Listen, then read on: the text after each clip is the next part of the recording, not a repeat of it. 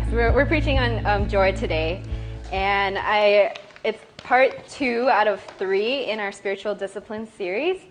We started spiritual disciplines at the beginning of the summer, and we kind of read through the Bible together as a church, and we had like a podcast.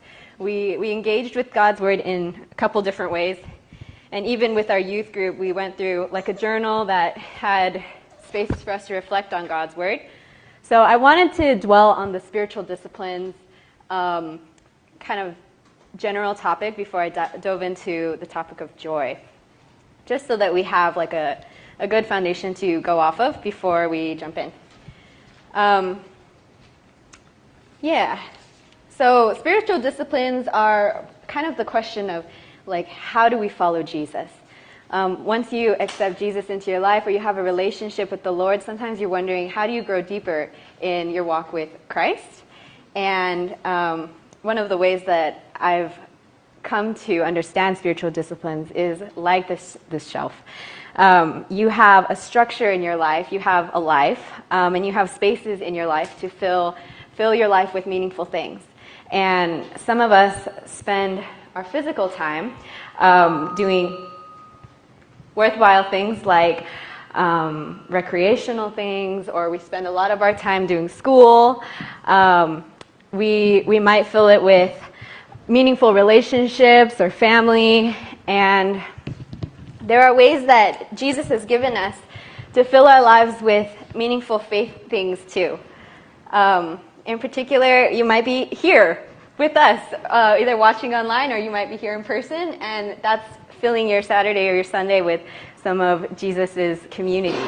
And last week we talked about worship, and that might look like offering yourselves up to Christ through like listening to music or coming and singing, or maybe you like record songs.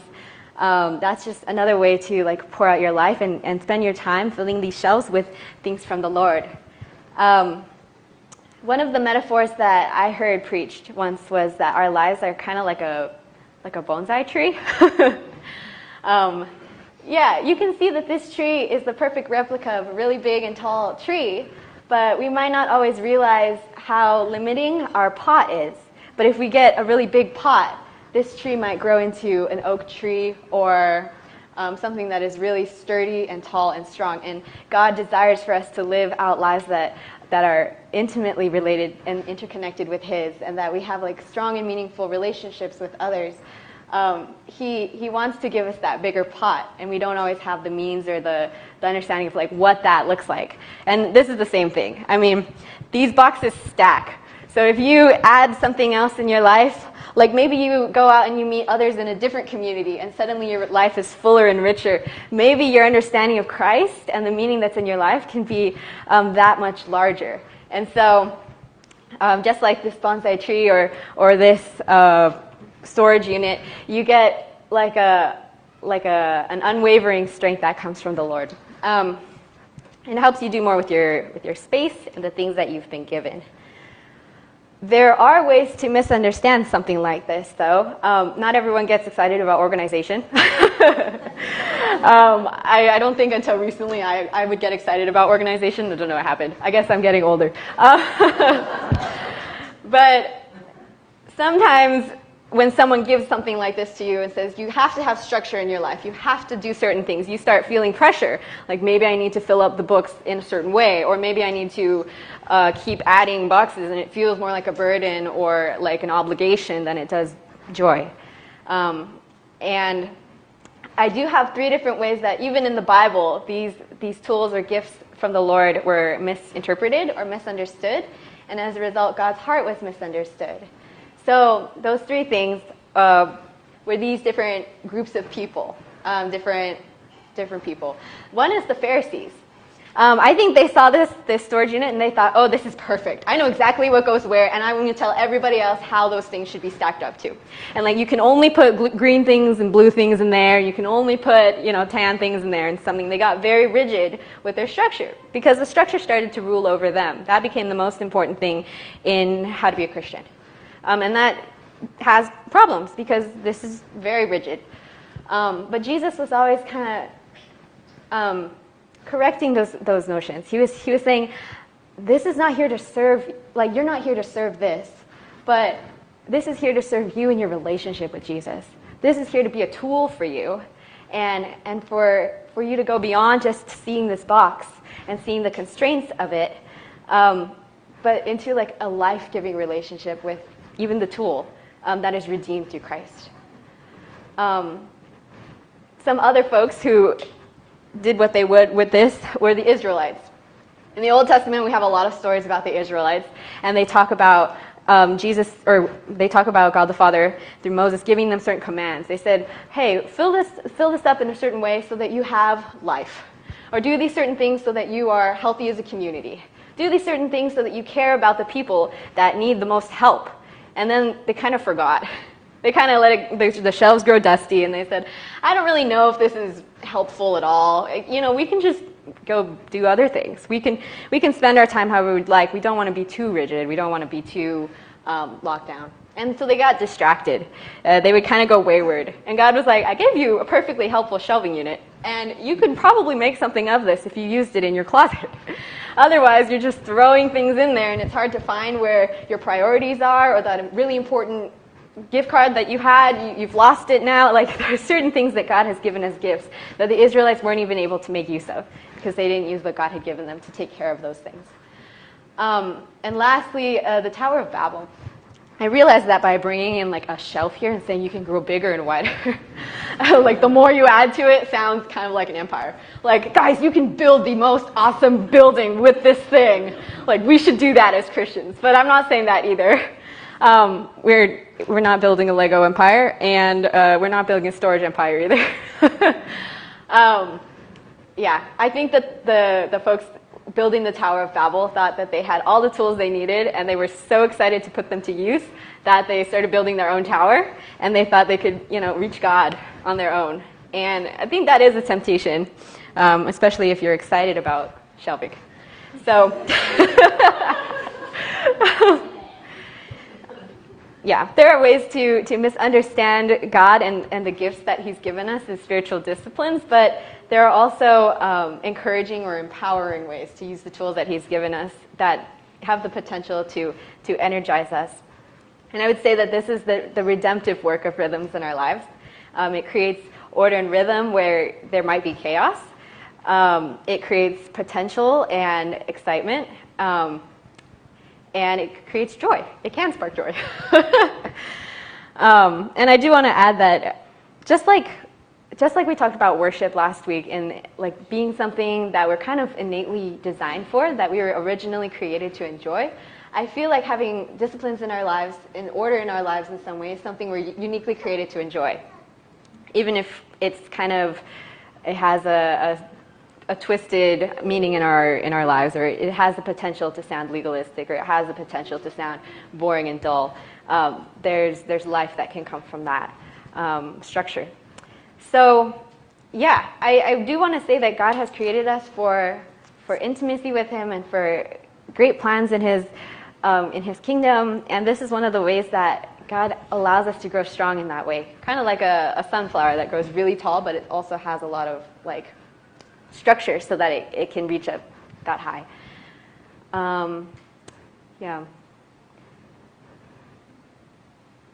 Jesus corrects the misconceptions that we have about the tools that he gives us, and that is in fact how I stumbled on the discipline of joy.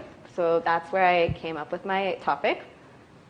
I have a story, I guess, that kind of brought me to that point, brought me to the point of needing to share this story with you guys, this discipline with you guys.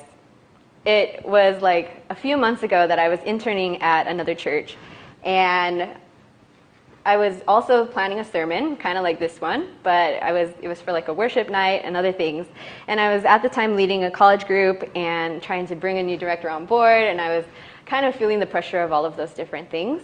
I was getting in my head about performance and leading, and I was also trying to wrestle with world peace, like all these different issues in the world. I think I was trying to think deeply about all of the things that God cared about.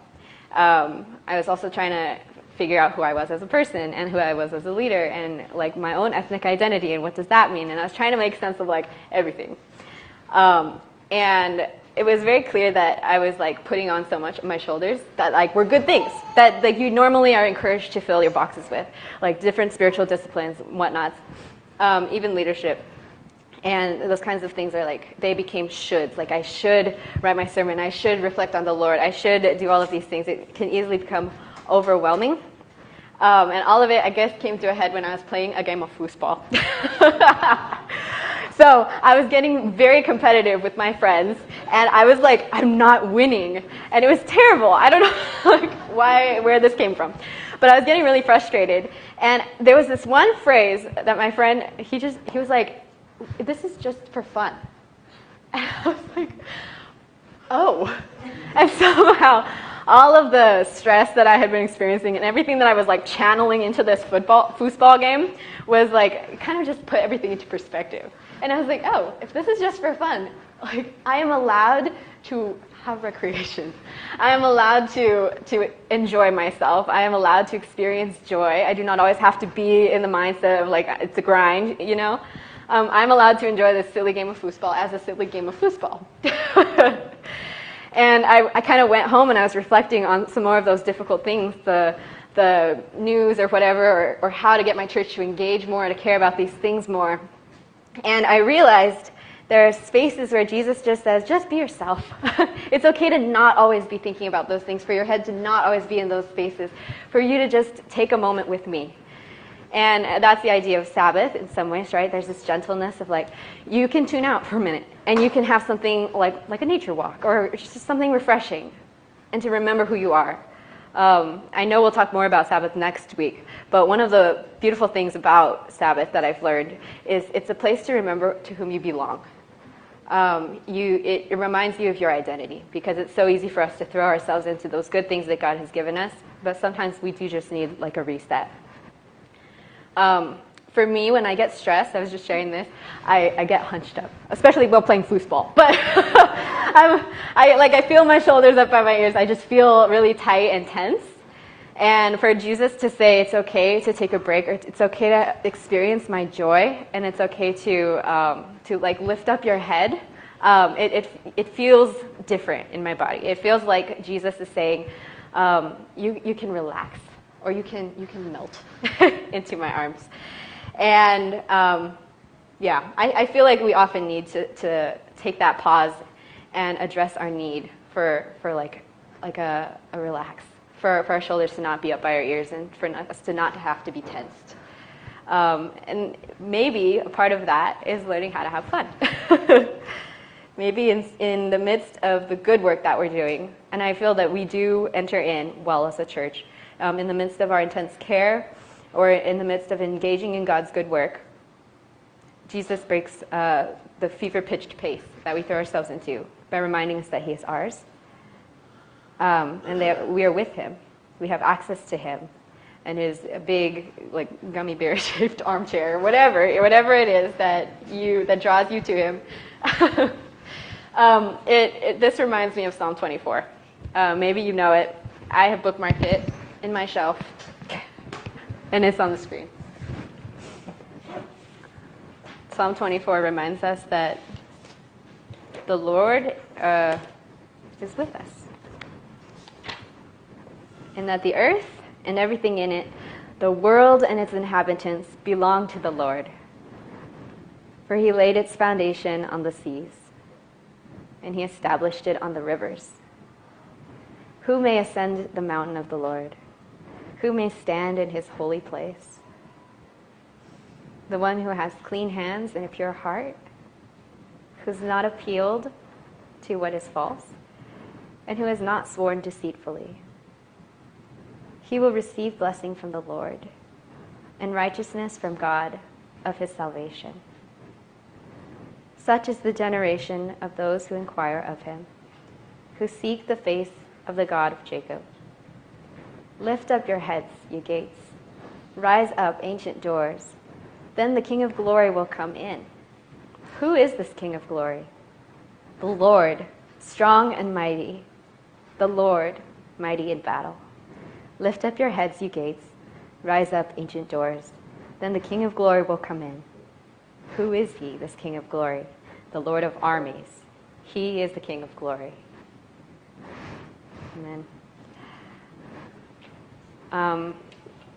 I just really love that phrase, lift up your heads, you gates. Rise up, ancient doors. Then the King of glory will come in. God desires to fill us up and to refresh us, but we don't very often let him, I feel like. I don't often let him. I don't remember to look up into his face and then to feel his permission that it's okay to enjoy a game of foosball. I think it takes a certain amount of training in the Spirit to learn what it looks like to enjoy God's presence and then to allow him to lead you back into the hard work that he's ordained for you. And that's what spiritual disciplines are too, is training. Training in the Spirit. You practice it. You don't remember everything or you don't implement it properly all the time, but you just keep working at it, and Jesus is so gracious to work with you in that.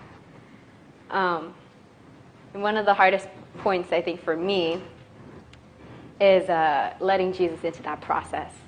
Because so often I push him away and I say, I'm going to fill this up myself. I'm going to figure it all out by myself. I'll come back to you when I figured it out. But practicing these pauses are one way that I can start letting Jesus shape and form who I am. So this is the truth about disciplines. They are not shoulds that we just need to add to our to-do list, that hit us over the head, that become more obligations. They are more gifts from the Spirit, and sometimes we don't even have to do all of them at once. So I have this spiritual disciplines handbook with me, but it's kind of like a menu. At least that's how it was described to me. There are disciplines like Bible study, which we as a church have been doing together, but also prayers of lament or prayer of reconciliation. There are practices that you can implement in your day, like secrecy or silence, or waiting. And then there are other ones like celebration and gratitude and worship. And sometimes one thing is more in order in your life than something else. Sometimes they go hand in hand. So practically, I have a couple of different spiritual disciplines that we can implement in our lives to remember joy. And I'm totally going out of order on slides now, so sorry. But the last slide that I designed was like sort of a couple points of how we can implement those things in the daily rhythm. One is practicing Sabbath. It doesn't always have to look the way we think it looks. It doesn't have to be on a particular day like Sunday. It doesn't have to be a full day. If we're starting out, maybe it could be a couple of hours where we take that nature walk or the hike. Or it could be an afternoon that you prepared for, getting all your work done beforehand so you could do something that is restful for your soul. Maybe you are more ambitious and you're more practiced in the spiritual discipline and you could take the full day. Maybe it looks like taking a week. The next one is giving yourself permission to experience God's joy. I think that's the one that I was working on in that moment, was like, oh, my friend, with this simple phrase, you were just having fun, was enough to reset me to be like, oh, God desires this to be a part of my life too. This is what fullness of Christ looks like in my life. Like, this is the thing that I offer to people when I'm meeting with them, and I'm saying God's life is joy in my own life. I forget. The third one is to find and create spaces of joy. This might look like within our community here, but it might look like looking for spaces outside our community, looking for spaces where there already is joy. My family has like a young married couple that we just went to their home, and they said there was some kind of like dodgeball game going on at the park. And they had no idea what it was, so they went up and like asked them, and they said, we're just a Facebook group that like plays dodgeball every week. And they were like, that's crazy. But they got to play dodgeball that week, and it was like a space of joy that was unexpected. So that leads us to the last point, which is just celebrate. Celebrate small things, celebrate the unexpected things. Celebration is a spiritual discipline, and maybe it's celebrating God. Maybe it's celebrating the freedom in your life, or the chances to breathe fresh air. But be open to joy in those unexpected places. And lastly, I wanted to go back and read from Nehemiah, because there's an example of God reaching into these Israelites' lives. They had been away from Jerusalem for some time. It had fallen into disrepair. They had just gone back with Nehemiah to rebuild everything, and they kind of like rediscover God's word. But all of those people are hungry for it. They're gathered together, and they're really affected by it as they listen to it. In fact, they're brought to tears. It says, all the people were weeping as they heard the words of the law. But then Nehemiah says to them, "Go and eat what is rich, and drink what is sweet, and send portions to those who have nothing prepared, since today is holy to our Lord. Do not grieve, because the joy of the Lord is your strength." And the Levites quieted all the people, saying, "Be still, since today is holy. Don't grieve." Then all the people began to eat and drink, send portions, and have a great celebration, because they had understood the words that were explained to them. And even further in chapter 8, they observe a festival that was written in God's word that was encouraged for them to celebrate. It says, on the second day, the family heads of all the people, along with the priests and Levites, assembled before the scribe Ezra to study the words of the law. They found written in the law how the Lord had commanded through Moses that the Israelites should dwell in shelters during the festival of the 7th month. So they proclaimed and spread this news throughout their towns and in Jerusalem, saying, "Go out to the hill country and bring back branches of olive, wild olive, myrtle, palm, and other leafy trees to make shelters, just as it is written." The people went out, brought back branches, and made shelters for themselves on each of their rooftops and courtyards, the court of the house of God, the square by the water gate, and the square by the Ephraim gate. The whole community that had returned from exile made shelters and lived in them. The Israelites had not celebrated like this from the days of Joshua, son of Nun, until that day. And there was tremendous joy. And I love that. I love that you put in the hard work, and you're living your life with God. You're following what He says. You have an ear to His Spirit, and then God says, "Don't weep. Like, today is holy. I'm giving you this day. Celebrate." And these people had not celebrated since the days of Joshua, son of Nun, when they were being led out of the wilderness, until that day. But there was tremendous joy. So the people of Israel know how to get down. The people of Israel know how to experience God's joy. And I think that too is an invitation for us, especially as maybe the seasons are changing and as we go into new rhythms with life. I pray, I guess, that we remember the phrase to lift up our heads. You gates, rise up, ancient doors. Then the King of Glory will come in. Because that is our greatest witness, I think. Yeah. Let's pray. God, I just thank you for your presence and for what that means in our lives. God, it doesn't mean that you assign us a lot of tasks or pile on the bricks for us to carry. But there's something else, Lord, and I pray that you remind us of what that something else is, Lord. I pray that you remind us of your presence and your relationship and your desire for intimacy with us, and that you allow that to transform our perception of your disciplines in our life, God. Would you show us a delight and a childlike wonder in looking at the tools that you've given us? And would you show us how to break those things down so we don't feel overwhelmed, but focus us on the discipline that maybe our heart is most in need of right this moment? God, we just thank you for your knowledge of us.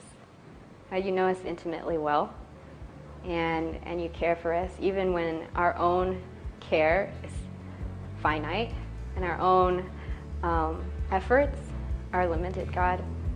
We thank you for designing us in that way, for reminding us that you pull us up, Lord, and that you encourage us to look up as well. So I thank you for the joy that the discipline of joy can afford us, and the ways that it lets light in so that we can be lights into others, God. I just pray a blessing over this space and over the rest of our time as a family. In Jesus' name, amen.